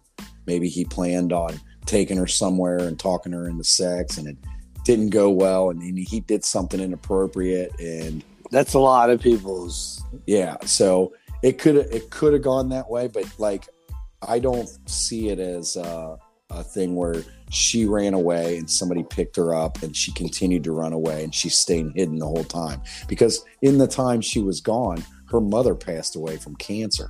Right. And she was really close to her mom. They were like, there's no way she would have missed her funeral. You know, she would have called. Right. And she said, even the sisters, they were like, even if we weren't keeping it from everybody, she would still contact us, you know? Right. And she hasn't. So, because they do all kinds of stuff looking for her. So you think... I think she was a victim of circumstance, and I think that's the biggest thing when you talk about serial killers. It's opportunity. Yeah, and it's always opportunity. The kill kits. Yeah, if you got this guy that has kill kits all over the place, who knows if he had a kill kit in that area? You know, he could just be doing his normal cruise every night, waiting for that perfect moment, and it just presented itself. And her dad even said, like, everybody around her say they feel like she's dead. Yeah. They all do. The psychic did too. Yeah, they all feel like she's dead. And they even try to trick the psychic. So, you know, we're going to take you to a couple bridges or whatever. Yeah. And the psychic's like, yeah, I don't feel anything here. Yeah, which I appreciated her saying, you know what, I don't feel anything here. Yeah, I did too. I thought because I'm the first one that's like, of course you do. Yeah. Of course you feel something. Blah, blah, blah. Right. And she wasn't trying to make it like all mystic or anything like that. And she told him, she's like, my methods are a little odd. I just write stuff down and then, you know, I get a feeling. And she said, I don't like to know about this stuff ahead of time because it you know, it makes me think, you know, it muddles up the waters. And that was like the one thing I did like about her. I did appreciate that too. Yeah, she had this vision of a bridge. She's like, wherever they took her, it was like this dead end place where like people go to party and you could see a bridge and she could see a bridge. And like, even though the one, she said it was really close. So she's like, this is kind of what I'm talking about, but the bridge is different. Didn't have that. It wasn't arced like that. It kind of went straight up and straight across. And she was like, and she went to all three and she's like, I'm just not getting anything. I don't feel anything from any of these three places. Right. She had zero, and I did appreciate that. Right. And then they tell you, they're like, there's thousands of bridges around here. So those are just the ones on the route. You think she was a victim of circumstance, wrong place, wrong time, somebody got her. Yeah, and I don't know if it was that Israel Keys guy or not. I mean, but New Hampshire's not a big state, and that's where he used to murder people. So I don't know, you know. And the seeker could have died with him because he killed himself, so nobody would be able to ask him. And there's serial killers that haven't revealed stuff for years, you know, and then they finally spill all the beans, you know, or they'll sit there and they got like a power play there. They want. Because they can't close those cases. They can't close those cases. They get to get a Big Mac. Yeah, they can't close those cases until they give them names. And they're like, I want a Big Mac, a fillet of fish. Mm-hmm. It's like the Green. Really? It's like the Green River Killer. The Green River Killer, they actually brought him in and questioned him, but they couldn't prove he did it. Mm. You know what I mean? So they kind of let it go because DNA wasn't at the place it was back then. Right. And it was years later. It was like almost 10 years later, I think, after the initially started finding bodies for the Green River Killer, where they finally got him, and the DNA test came back positive. And then when they went to him and said, "We got you," he went, "All right, well, I'll tell you about all of them if you do this and this and this, and I don't die." Right. And he got pulled off. He didn't get the death penalty because he told him where he took him to everyone he could remember. I remember this. Go down here. You'll find a body here. He killed 40, 50 people. It was like, well, there's another guy that paints all the people he killed. Yeah. Have you seen that guy? Mm-hmm. And he does it literally for art supplies. Yeah. He's like, yeah, I killed her. Yep. Okay. It's totally feasible that Israel Keys killed Maura Murray and died with the secret, because he could have been saving stuff for leverage, especially with a case like that. Because if he caught wind that it was like this high profile, everybody's looking for thing, that's a good bargaining chip if he ever wanted it. But he just said fuck it instead and killed himself. It's possible, but I'm not saying it was him. I'm just saying that, if it's possible that this guy's got murder kits stashed all over New Hampshire and he's murdering people all over New Hampshire, that it's not out of the question that she got picked up by somebody that's crazy enough to do that. So I think she got into. I think she was getting away, and I think there's some secrets there. I think she was going to meet some people. She was going to go hang out and get away for a while with some of her lesser known friends. So, kind of like a reinvention thing where she can be whoever she wants because they don't really know a lot about her. And she wrecked her car on the way there, and to meet these people or whatever, or maybe not meet these people, or maybe just go stay by herself and get away. Wrecked her car. First guy comes up. He looks creepy. I'm not gonna lie. No offense to that guy if he's still alive, but he looked creepy. He died. Okay. Because you roll up at 7:30 at night in a fucking school bus with a big old fucking porn stash, and it's like, right. Yeah, hey, and he want to get in my van? And there's a few sexual deviants. Yeah, but yeah. So, and the cops actually said it's a weird place, and I get that. So I get that she was like, no, getting bad vibes, and then she tried her phone again, like, I can't get a hold of nobody. I'm going to walk up the street, try and get a better signal, and got up the street, and somebody stopped and said, "Hey, you need a ride or something?" Was talking to her, and whether he had to force her in the car, because it sounds like they said she's not one to get into the car with strangers. So, for all I know, he could have been he grabbed her. You know what I mean? It's hard to say that because you'd think she'd scream. Because everybody thinks that. You think she'd scream? But everybody thinks like she was maybe walking away to get like a better signal, and then somebody grabbed her. Yeah, because he could have just been like, "Hey, does this rag smell like chloroform?" Right. and then he's gone, and he's off to go uncover one of his murder kits. Okay. I don't hate that. I mean, honestly, that makes the most sense. Because what I'm going to say doesn't make a lot of sense. I think she bailed. Mm-hmm. I think she bailed because I think she hit that guy. Right. I think she hit that guy, and it was just a matter of time until it boiled down to like it was her. And the fact that it hasn't, is kind of a miracle. She knew it. And I think that's why her dad pulled a bunch of money out and gave it to her to get out of town. And at the time, even now, you can get into Canada, you know. Mm-hmm. You can just hand them your ID and say, I'm going in. At the time, even now, they're not, that doesn't go into a log. And if it does, maybe right now it does. It didn't then. Mm-hmm. It didn't then. It wasn't like the internet wasn't that powerful. There was no COVID. There was, right. There just wasn't. Mm-hmm. So, like, I think she started over. I think she went up there, and I think she was pregnant. I think she was pregnant. I think she hit that guy. I think she had a shitload of stuff going on in her life. She's like, fuck it, man. And everything that her family's doing now is to protect her because they know where she's at. And I get it.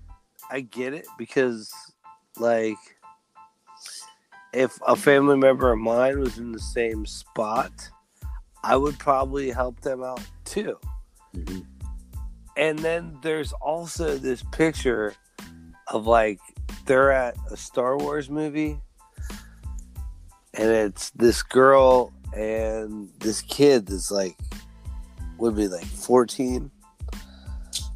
Dude, it fucking looks like her. I don't know what the kid would look like, but it looks like her. It totally looks like her. You can. I'm gonna try and look that up right now because I gotta see it. Say Maura Murray, Star Wars. Yeah. It looks like her, man. And you know, Canada is one of those places. If you have a mild, if you have any kind of mild identity, like, it passes. It passes because, like, Canadians are cool. You know, they don't care. That's not a great picture, though. No. But if you look at her smile, it's hard to fake the smile. Yeah. And it looks a lot like her. So I think she needed an out. And, you know, how else do you do it as a dad? Like, what are you going to stop? If you stop, they're going to be like, well, you obviously know something. Yeah. Right? If you keep going, they're like, you're a pain in their ass. Mm-hmm. And then, you know, she has a new identity. I don't know, man.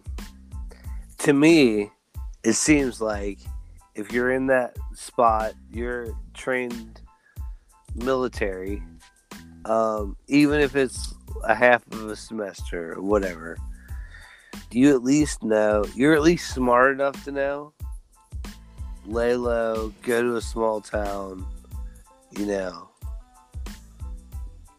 Yeah, I mean, I get it. I feel you. That who's it ever could totally be like who's that. Who's checking up on you? You know, if she comes to him and says, "I'm pregnant, but I got this, and I know it's going to come back on me, and I'm going to be in a lot of trouble, and right, I'm going to have to raise a baby from prison," and the dad's like, "You know what, man?" And they're also going to throw me in jail because I violated the. I'm gonna keep looking for you. And they have, like, you know, secret cell phones, mm-hmm. which you could very easily have burner phones. Nobody even needs to know your name. You just buy a phone and has a SIM card. Nobody even needs to know who you are.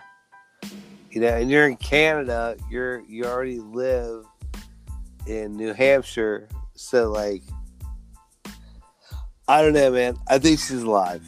I think she's alive in Canada. I think she was having a really hard time. And her, like, it's so cliche, but, like, her world was crumbling around her. Mm-hmm. it just seems really easy. And there was a tandem driver, and the tandem driver took her to the border, or took her past the border. And once she got past the border, you know. The thing I don't get about the tandem driver theory is, though, how they eluded sight of the bus driver, because he stopped almost immediately after the crash. Yeah, but the bus driver could have been right by the crash and then left, and they could have been like maybe a mile up the road. She's a runner. Yeah. She runs right to the car, dude. It seems very easy to me. It's just lucky. Mm-hmm. But like, well, one of the things that everybody keeps saying is that the window of opportunity was so small that to think that it would be a stranger that would stop and have to do that small talk stuff first. Hey, are you okay? Would you like to get a ride? Do you want to use my phone? My name's this. What's your name? Blah, blah, blah, before she got in the car. But if it's somebody you know, you're like, oh, sweet, and just jump in the car. Right. Like, I could see that. But the only problem I have with that is that there was so much effects in her car. They were in they're not like strewn about that she had to collect them all. You're talking about her bags, you know, with all her, you don't need it. With all her bathrooms and toiletries. If you're bailing, dude, who cares? If you're bailing, if you're leaving. If that's the case, then why pack it in the first place? So you're talking like 7 minutes. So maybe your ride's a mile away. You have 6 minutes. Yeah, you just like throw your backpack on your shoulder. A runner can nail a 6 minute mile, no problem. Like, I used to run all the time. I could do a 6 minute mile, no problem. 6:20, somewhere in that. And I'm a bigger dude. I'm not like, you know, a 100-pound girl who could like chuck that off no problem, you know. Right. I think she left, man. I think she left. I think she needed a new start. and they all point to that because like she had a bunch of stuff happen right before she went missing. It's true. She did. And if she was pregnant and, you know, she didn't want to raise that baby. I don't know. The pregnant thing doesn't more pan out for me. I just can't believe that she was pregnant when she was in maternity classes. So that's what would answer the Googling. And then why would she have birth control with four pills missing? A friend of ours had a baby in Ecuador. Mm-hmm. And dude, there's just zero questions asked. There's just zero questions. They're like, oh, you have a baby coming. Okay. Well, then you need to get into a suite. And they put her in a suite. And there's a lot of like misinformation with like, it's not like Ecuador's not terrible. They have doctors. Mm-hmm. You know what I mean? Yeah, so, like, she goes into a real hospital that's, like, sterile. Well, my first thought was maybe she was going somewhere to get an abortion, and it's like, oh, wait, Massachusetts, they don't care. I don't even think you have to be a doctor. No, but, like, she's headed the wrong way. That was a joke. You have to be a doctor. To perform abortion in Massachusetts. They're pretty liberal about that stuff, so I that shot that out the window too. Like maybe she was driving to have this abortion, but yeah, I think all three of them states are like, we'll kill your baby. We don't care. Like I always say, I'm open to the choice. I wouldn't do it. It's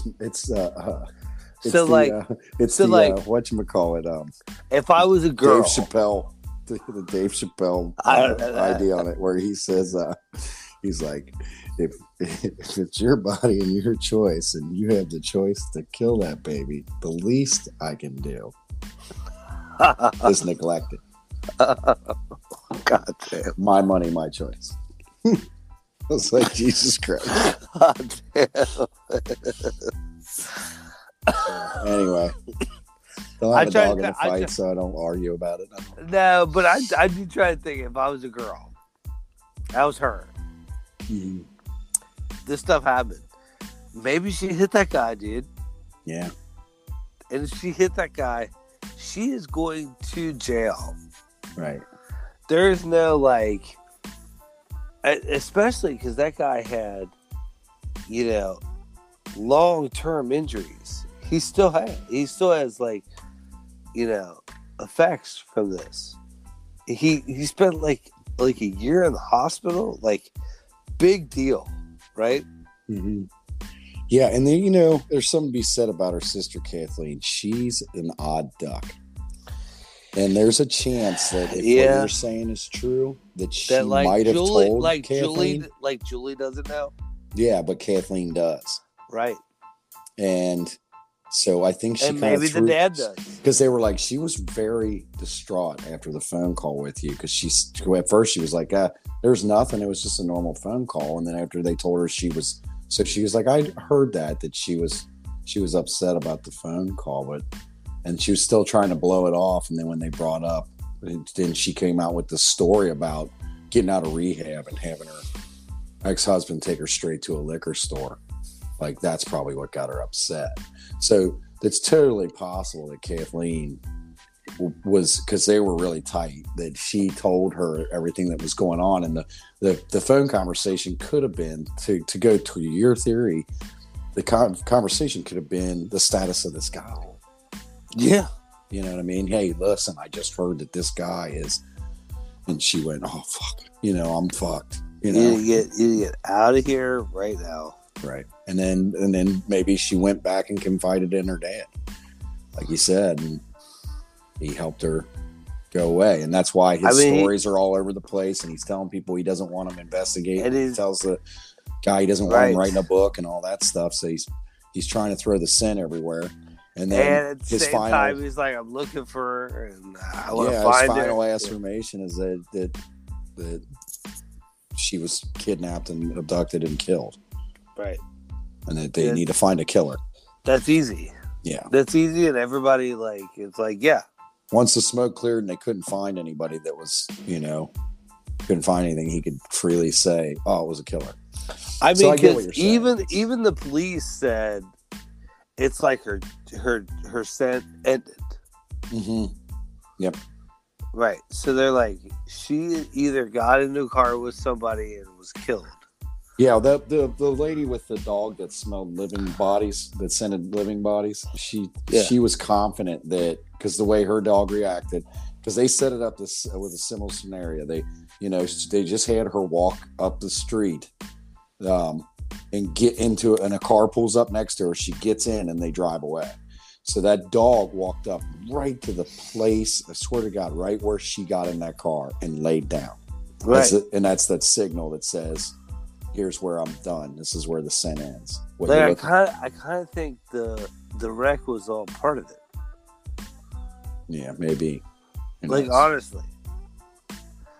If I was going to do that, I would have some kind of elaborate thing that would, like a red herring. Maybe. I would totally do that. Yeah, but why wouldn't you do that?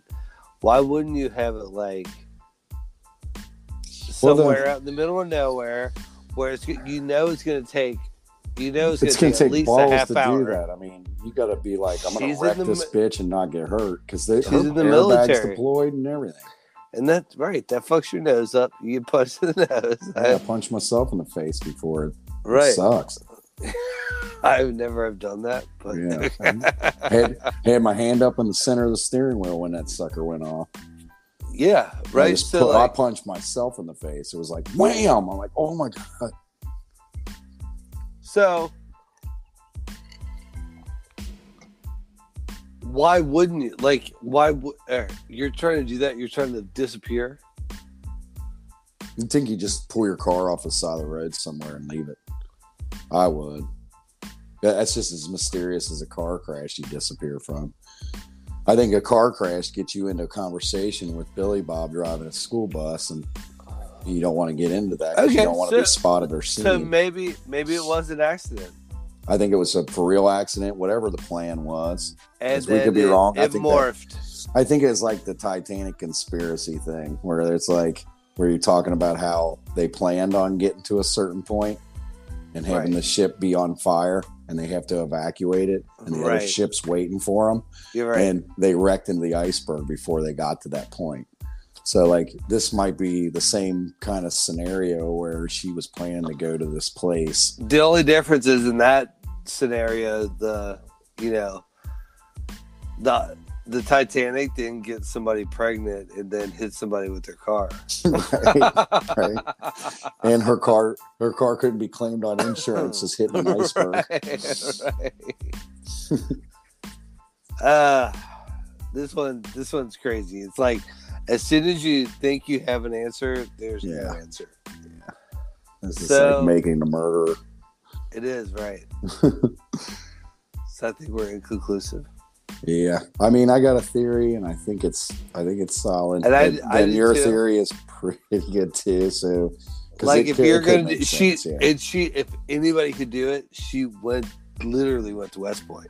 Yeah, we're talking about another very intelligent person too. Right. So she's not like a dummy. She's not somebody that never did it. No, she's a really smart girl. So, all right then. Yeah. Inconclusive. And I just want to say there was some notable people that from Hanson, Massachusetts, where she came from. Give a shout out to. That nice. Just like the Ultimate Fighter guy I was talking about, Alex Carlexis. Yeah. And Carlexis, that's what his name is. And then Rocky Marciano, the only undefeated heavyweight boxer. There was also a girl that was a country singer that was on The Voice. She made it on Shakira's team. She's from her hometown also? Yeah. And there's two soccer players that are on the U.S. women's national team that are sisters, I believe. Samantha Mewis and Christy Mewis. They're also professional soccer players. They play for Houston Dash and North Carolina Courage. And there is a comedian. It's not on here. What was his name? Not Dane Cook. No. His name is in New Hampshire, it's all right. In New Hampshire, it's Sarah Silverman and Adam Sandler. Okay. They're the only that I know. Well, I don't know where they're from in New Hampshire, but I do know they're from New Hampshire. Well, now, like some of those people I mentioned, including the Christy Mewis, the soccer player, and there's a few other people too. Like I said, there's a comedian. They actually went to her high school. Oh shit! Really? Yeah, that Alec, the UFC fighter, he went to her high school. So, yeah, it's pretty crazy. And there's a comedian for the life of me, I can't think of his name, but he attended the same high school as her, and he's pretty funny. I catch him every now and then, but I'll think of it at some point. But I can't off the top of my head. I can't remember what his name is. I was trying to think of what, I can't remember what school she went to. Whitman Hanson Regional High School, and his name is Joe List. That's it. Oh, I know Joe List. Yeah, Joe List. Yeah, he's hysterical. Yeah, and he went to her high school. That's cool. Yeah, it's pretty cool. They got there's a few, like I said, there's a few.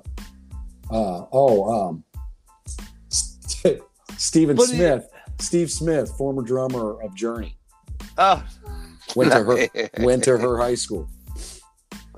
But don't you think if you were going to go missing, like really missing, yeah, you would have some kind of plan. You would have some kind of weird plan that would throw like people off your track, right?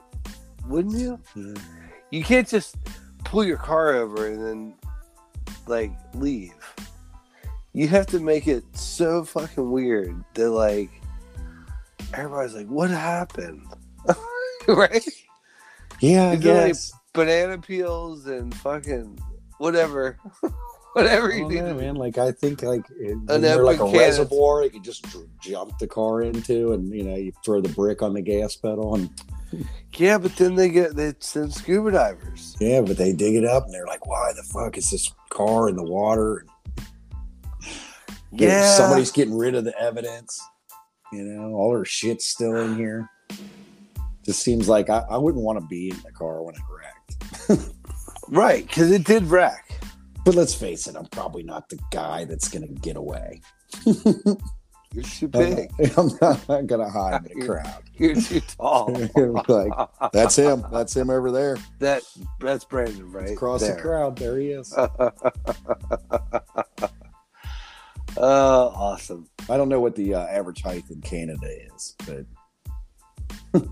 Hey, so we're up to 27 countries. Yes, sir. Everything that's weird on Instagram and the same, everything that's weird on Twitter. We will come up with a email address where you can send us stories. Oh, that's right. That was my responsibility. Hey, you know. It's probably why we still don't have one. We'll get it soon enough. Yeah, we'll get it soon enough because we'd love to hear some ideas from the crowd. Of course. And one of them was there's a lake camp in Finland. I'm trying to get Sean to do it with us because Finland creeped up. So apparently we've had a bunch of people from Finland listen. So thank you. Yeah, maybe it's Sean spreading the word, but he's not. I thought it was hilarious when Finland popped up and I texted you like, hey, it looks like Sean finally listened to one. And you were like, it wasn't him. I was like, dang. He's like, I haven't listened to any of your podcasts. I'm like, why not? Just play it. All right. Well, I'm Anthony. I'm Brandon. And this is Everything That's Weird.